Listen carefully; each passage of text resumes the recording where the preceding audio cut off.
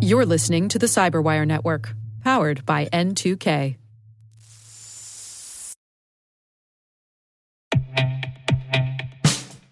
And now, a message from Cyberbit. Mastering cybersecurity is like mastering a sport.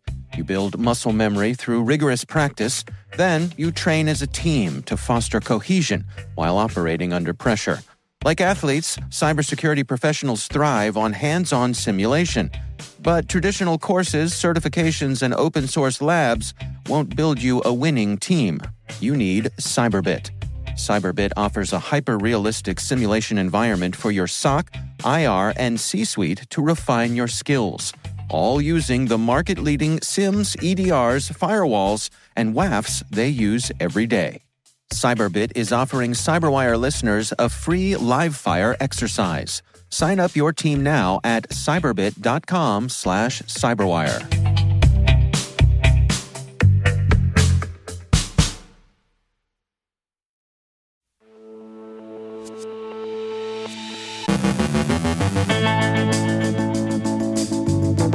Ukraine takes down 2 bot farms, pushing panic. Thoughts on hybrid warfare. Russia and China explain how we ought to see the political and online worlds. Digital frame-ups are reported in India. Lazarus phishes with bogus job offers. Espionage services look for journalist sources. David Dufour from Webroot ponders the Metaverse. Our guest is Amanda Fennell, host of the Security Sandbox podcast, and public and private sector warnings about ransomware.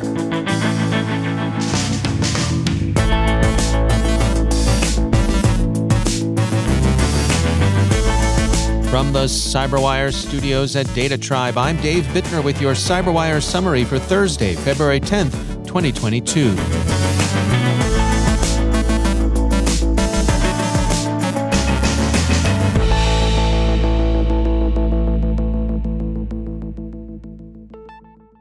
The Ukrainian SBU Security Service announced its liquidation of 2 bot farms in the Ukrainian city of Lviv, which the SBU says were operating under Russian direction. 3 arrests were made. 2 of the suspects are accused of lending their apartments to bot farming. The third maintained the equipment and software.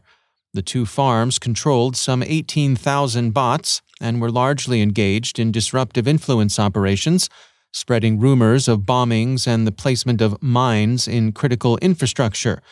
The record describes the bot farm's goal as spreading panic. The bomb threats may be connected to a wave of such threats Euromaidan reported near the end of January. The SBU at that time characterized the campaign as a preparatory operation in a Russian hybrid war. An essay in the New Atlanticist argues that adversaries, Russia in particular, has the advantage over the U.S. with respect to hybrid warfare. Russian hybrid warfare isn't confined to the current situation in Ukraine, and the essay, in fact, emphasizes other earlier operations as varied as election influence and nerve agent assassination attempts. The essay sees 5 areas where the U.S. needs to improve its capabilities, doctrine, and policies. They include timely attribution and its timely public release, pain points, the clear-eyed assessment of what the adversaries value and how those values may be vulnerable, tempo and sequencing.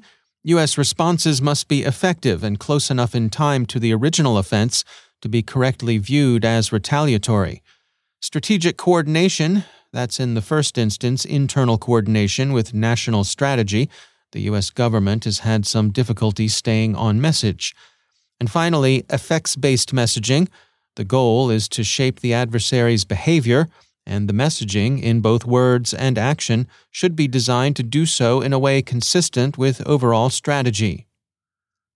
The Olympic Games meeting between Presidents Putin and Xi resulted in a long communiqué, a joint statement of the Russian Federation and the People's Republic of China on the international relations entering a new era and the global sustainable development.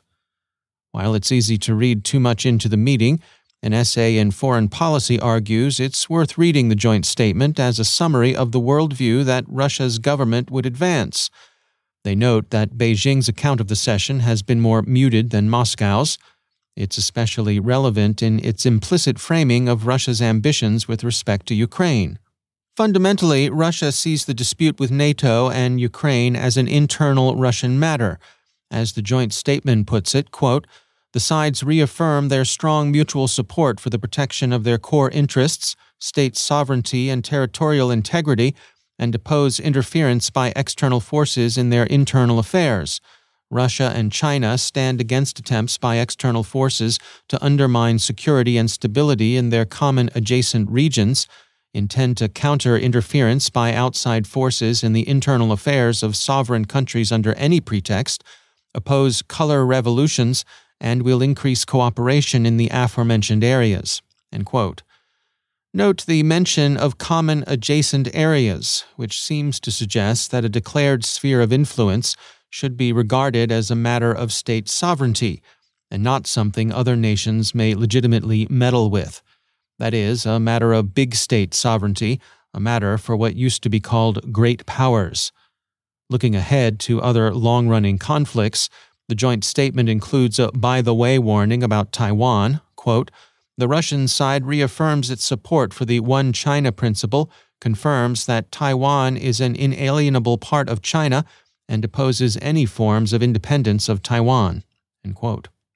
The villain is NATO, frozen in its Cold War mindset, and led by an America that's interested in replicating the malign NATO model in Asia and the Pacific, with an assist from the UK and Australia. Respect for sovereignty is also cited as a core principle with respect to Internet governance and information security. The diplomatic heavy lifting is bucked up to the United Nations. There are some routine avowals about supporting an international convention that would address cybercrime, and this matter is also bucked up to the UN. And finally, Internet governance is to be internationalized in a way that establishes national control over information as a fundamental principle. Governments will decide what transits the web in their countries. Let every country erect its own great firewall, or at least let Moscow and Beijing do so. Sentinel Labs describes a long-running operation by an APT it calls Modified Elephant. The group has been active since 2012 at least, and its targets have for the most part been located in India. It's been engaging in apparent frame-ups. Quote, "Modified Elephant is responsible for targeting attacks on human rights activists, human rights defenders, academics, and lawyers across India with the objective of planting incriminating digital evidence." End quote. The group uses commercially available remote access Trojans, and so may have connections with the commercial surveillance or lawful intercept industry. Modified Elephant's preferred method of attack is the familiar spear phishing campaign, with the payloads usually carried in malicious Microsoft Office files. The researchers are cautious about attribution, but they do say that Modified Elephant activity aligns sharply with Indian state interests, and that there is an observable correlation between Modified Elephant attacks and the arrests of individuals in controversial, politically charged cases. North Korea's Lazarus Group continues its tiresome practice of phishing for victims with bogus job offers, imputed to major defense and aerospace companies. Northrop Grumman and BAE have been impersonated in the past. More recently, ZDNet reports, it's been Lockheed Martin. Researchers at Qualys, who've tracked the activity, are calling this particular campaign Lazarus for its use of lulbins, that is, living off the land binaries. The phishbait is familiar, but this incident shows some evolution of capability on behalf of the Lazarus Group. As Qualys puts in its conclusion of their report, quote, "Lazarus continues to evolve its capabilities by utilizing lesser-known shellcode execution techniques and incorporating various lulbins as part of its campaign.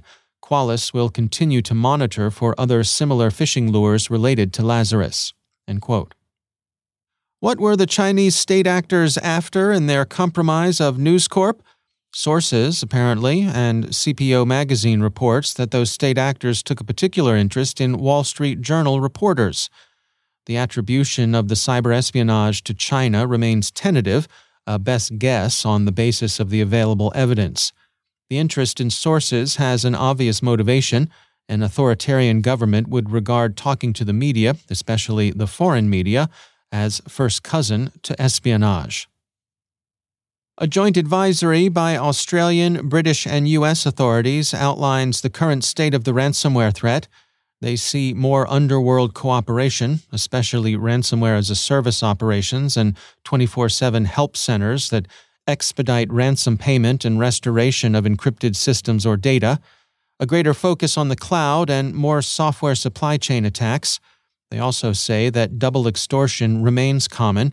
The Australian Cybersecurity Centre, in particular, is observing this, and that they're beginning to see more threat actors using triple extortion.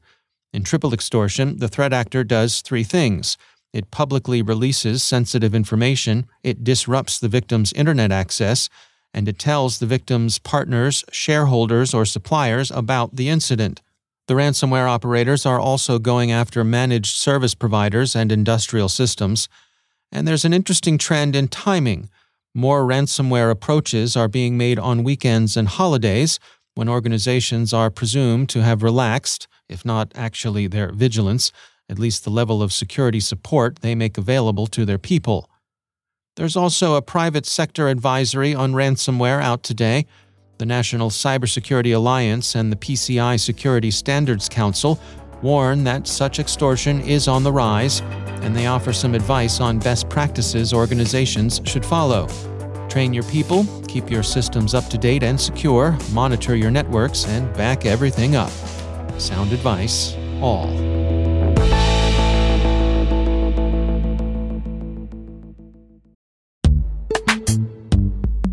Every day, your IAM tech debt grows. Your multi-generational services struggle to work together.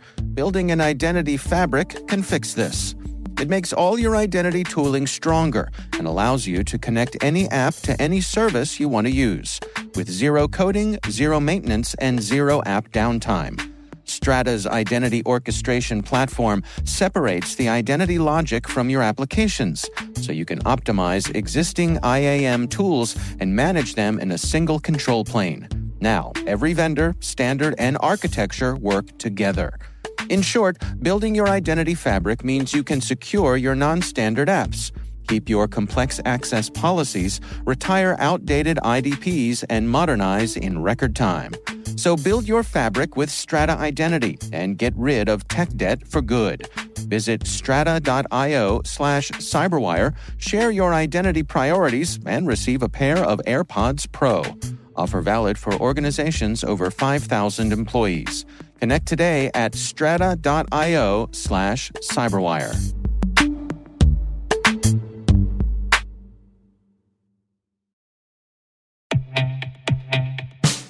And now, a word from our sponsor, 6 Sense. 6 Sense provides award-winning cloud-based automated endpoint and vulnerability management solutions to streamline IT and security operations. With its advanced platform, businesses gain complete visibility and control over their infrastructure, reducing IT and security risks and optimizing operational efficiency. With 6 Sense, you'll get real-time alerts, risk-based vulnerability prioritization and remediations, and an intuitive automation and orchestration engine so you can focus on your core business goals, confident in the knowledge that your enterprise is secure, compliant, and running smoothly. To learn why enterprises choose 6 Sense, visit 6sense.com.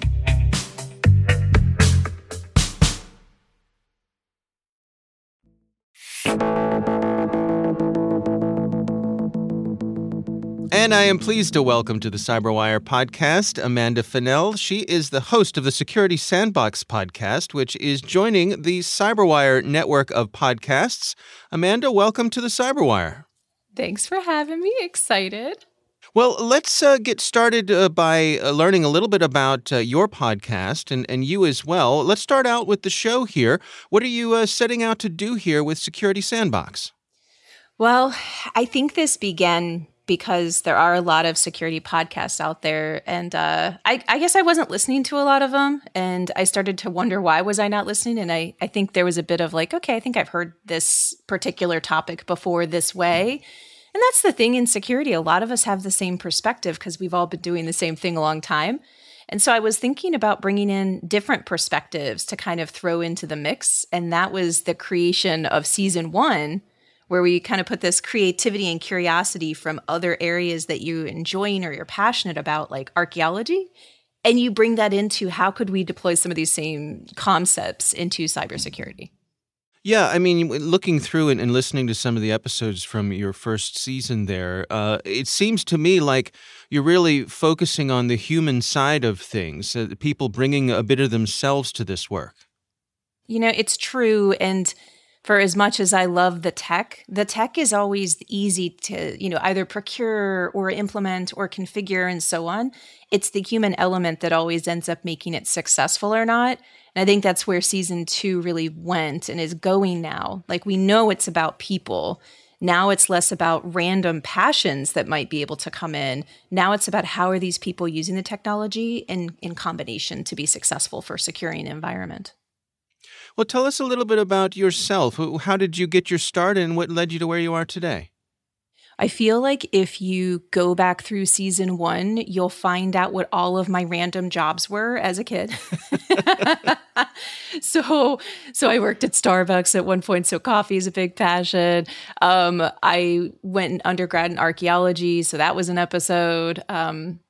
Specialized in human remains. And then when I started to go through grad school, I found out there just was not a really large market for archaeologists out there. And also once I started doing the work, I was like, wow, this is not Indiana Jones or Lara Croft at all. It's living in a hotel room and you have a very small brush and a trowel. So I started to look for different programs for my master's to move into that would be more security job, like to have one and to get paid and be able to pay off my student loans. And at the time, digital forensics had just come out. And I specialized, like I said, in human remains, which was forensic anthropology. So it wasn't a far jump for me to say, well, what's this digital forensics? You're using the word forensics. And the word forensics comes from Latin, aforensis, before the people and having to prove a case. So I was intrigued. I went and talked to them and switched over to digital forensics. And the first semester into it, I got recruited from guidance software for NCASE. And it just went from there. And then it was government and Fortune 50s managing security stuff. And I think after a while, I decided I had a voice that I thought could be helpful. And I think that's really what I think the podcast is about. Like, I think that we have something here we can say that we think will be helpful. And it is founded in the same curiosity today that I had 20 years ago.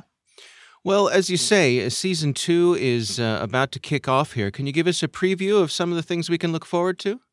I will. I'll say that the first episode that's coming out is this great conversation with Perry Carpenter. And I'm sure a lot of people already know Perry Carpenter. He's very well known, but he is the host of the 8th Layer Insights podcast. And he's an author, security researcher, all of these different things. And he's also behavioral science, and that is his enthusiasm. So love it. This is the area that I read the book and I was like, oh my gosh, this gentleman is just as emphatic about humans being the strongest link as I am, but in a very fresh way. And so we came to it there with Marcin Sreti, who's my director of global security and IT, and he's in Poland. And we chat about just effective training, technology, and support that can get everyone invested in how they'll protect your organization.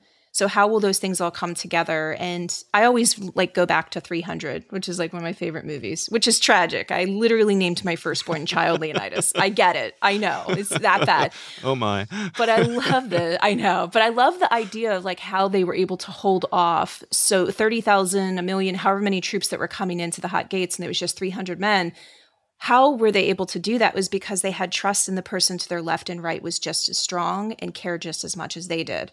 And that is how I think cybersecurity needs to be. We are holding off millions of threats every day. You have to trust the person to your left and right, and not just because they're on the security team. Yeah, it strikes me that in this world that cybersecurity people inhabit, where there's so many ones and zeros, and the alarms are always going off, that there's a real hunger for these stories of human connection and being able to tap into that side of things. So I really think you're onto something here. I hope so. I do think that there is always a technical aspect to each episode, as there should be. We'll never get away from the tech, but how we're implementing that tech to become something that's much more merged with humans, Honestly, that's where we go in the direction when we talk about AI, right? This is exactly why that'll be one of the other topics that we tackle about, like, what is the real role of AI in the future in cyber? We know that automation and machine learning is happening in the cyber realm with adversaries. How are we fighting that battle, and what would be the future for that? Well, the podcast is titled Security Sandbox, and it's hosted by Amanda Fennell. Thank you so much for joining us.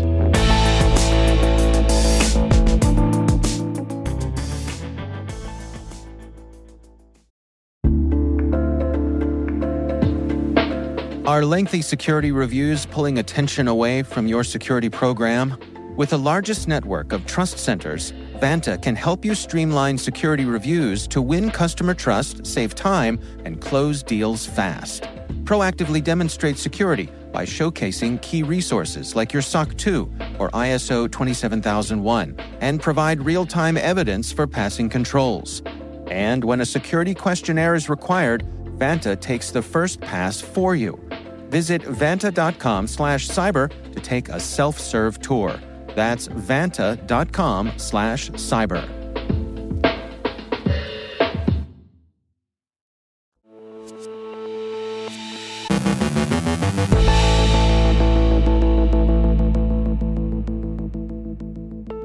And I'm pleased to be joined once again by David Dufour. He is the Vice President of Engineering and Cybersecurity at OpenText. David, always great to have you back on the show. I am really looking forward to checking in with you because I want to get your take on what the heck you think about this new thing coming down the pike. I've heard it mentioned. It's called the Metaverse. Yes, the Metaverse. Well, it's a lot of things to a lot of people. So I think the good news is, David, we're in those early days where no one's exactly sure what it looks like.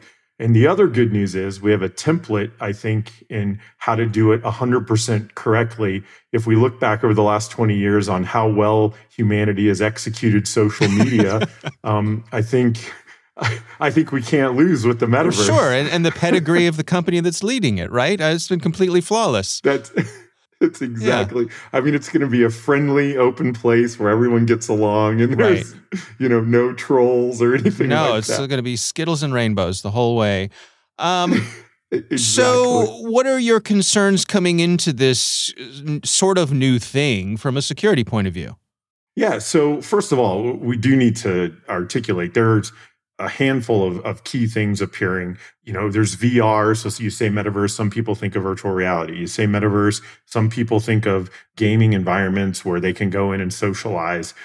Some people think of these new platforms where they're going in and buying land and it's tied to cryptocurrencies that, and blockchain. And I think we're going to see some amalgamation of all of that.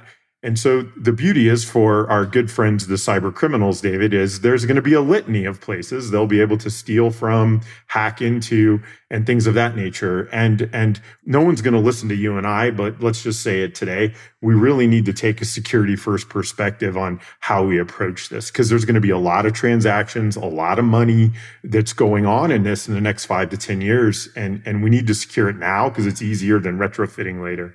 Well, speak for yourself, but I think that, I wonder if, the lessons that we have learned from social media are going to be applied here. Can we be so optimistic as to say that any of those lessons are going to be learned and this next wave of online interaction will come with more security baked in? To be completely forthright, of course, there's going to be things where we see better, protection for children, where we see better security around transactions. But one of the biggest money makers in cryptocurrency right now is stealing people's crypto wallets, right? It's not actually making money on the currency. So there's a lot of that we have to pay attention to now. And, it's kind of tongue in cheek to say how rough social media has been. I do think we will go into this with some eyes wide open on how to proceed. And the hope is some good thought is put into how to proceed, not government regulation. I'm not advocating for that, but where people really try to do the right thing up front and facilitate this moving forward from both a socially acceptable perspective and security perspective. Do you have your goggles ready, or are you ready to be an early adopter here?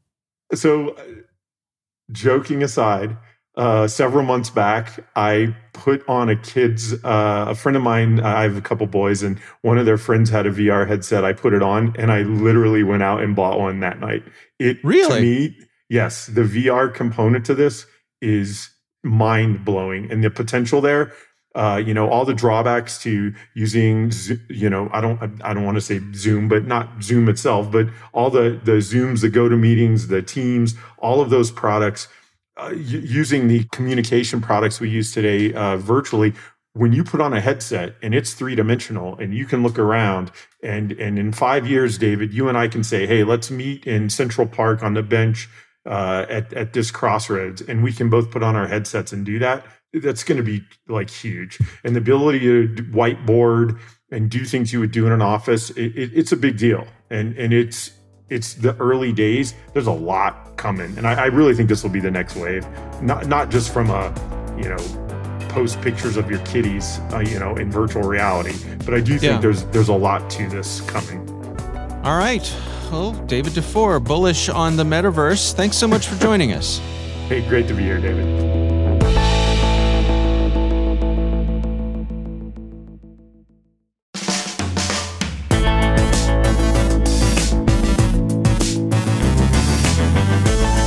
And that's the Cyberwire. For links to all of today's stories, check out our daily briefing at thecyberwire.com. The Cyberwire podcast is proudly produced in Maryland out of the startup studios of Data Tribe, where they're co-building the next generation of cybersecurity teams and technologies.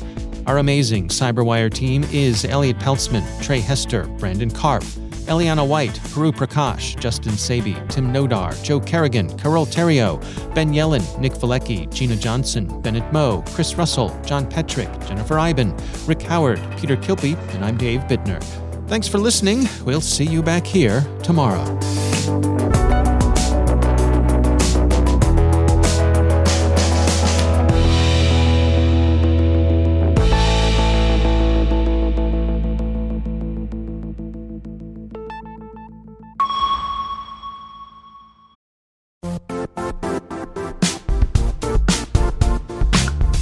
And now, a word from our sponsor, Zscaler, the leader in cloud security.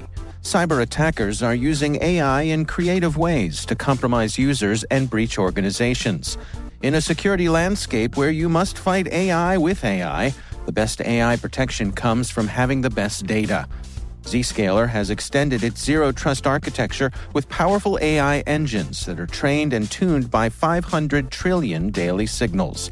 Learn more about Zscaler Zero Trust Plus AI to prevent ransomware and AI attacks. Experience your world secured. Visit zscaler.com/zerotrustai.